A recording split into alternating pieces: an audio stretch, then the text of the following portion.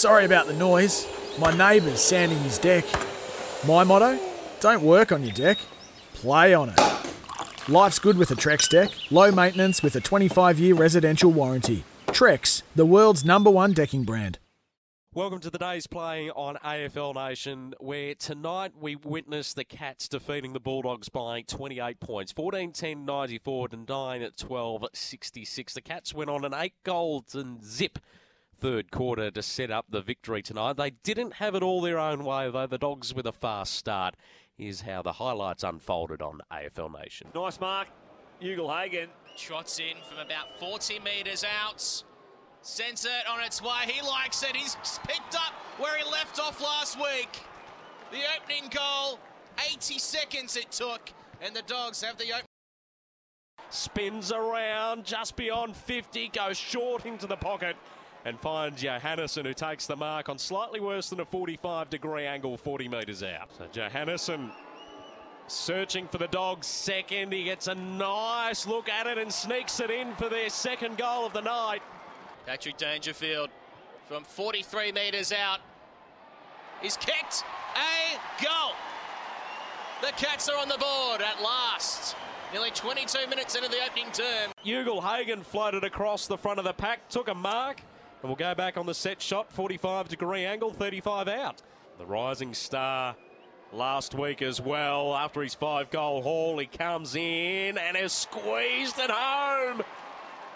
The Dogs are up and about. A high bouncer. Hawkins trying to get out the bat. Knocks it on to Rowan. Can he be calm as he can? Goal.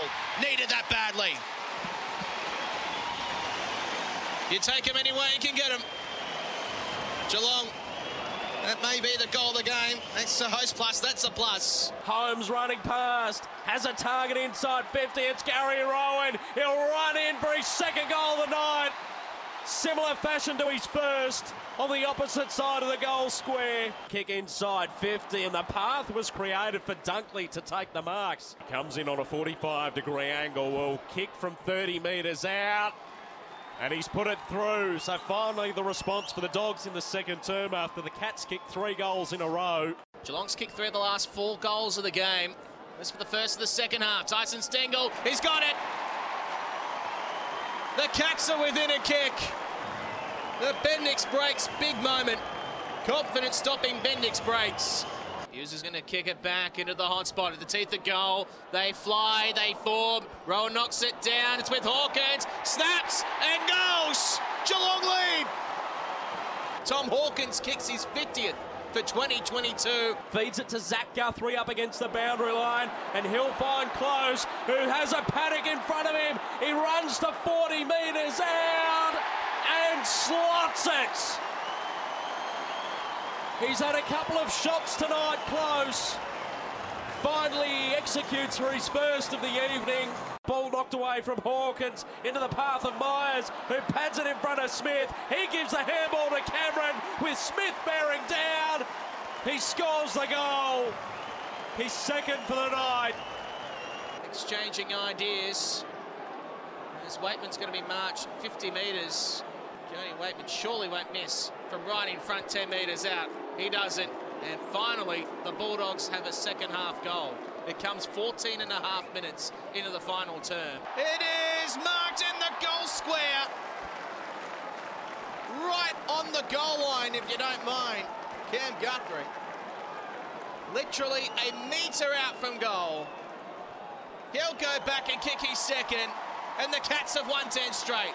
He's 80 metres out from goal. He's set up to the top of the square. What a fly! Goodness me. Dunkley. And Dunkley deserves a goal to finish off. And he does. Well done. He's second. He's at the back. Waitman is going to snap at home and kick truly. A couple of late ones here for the Dogs. Waitman has his third for the night.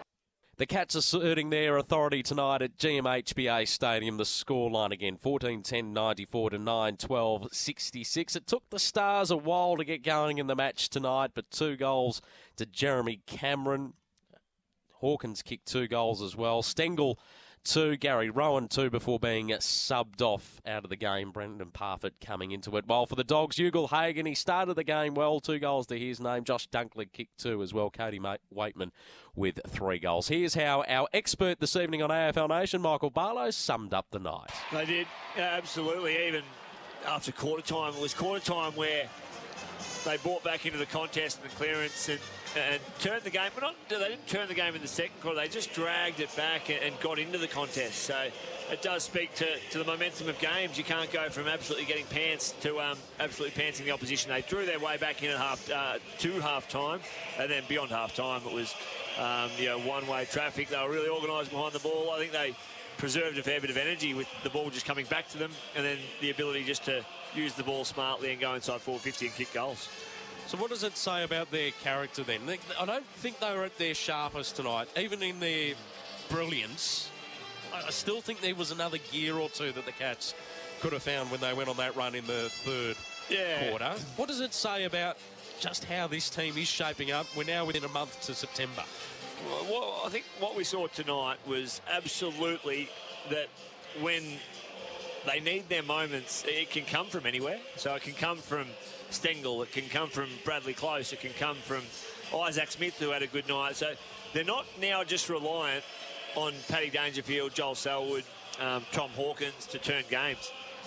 To the point that the bottom 6 of the side that are the players that win your premierships or take you deep into September, the bottom 6 within the last month of footy for the Cats, it is Selwood, it is Dangerfield, it is those types of players that have been around a while. It's the young brigade, Atkins that's dragging them along and absolutely dominating games. Isaac Smith, again, as I said, had a good night and influence. Cameron Guthrie was good. Tom Stewart comes back in and just adds another element. He had 22 possessions, 20 kicks. He ended up having the 10 marks. So when he's playing well and intercepting and marking and setting them up from the half back line, they're just a class above.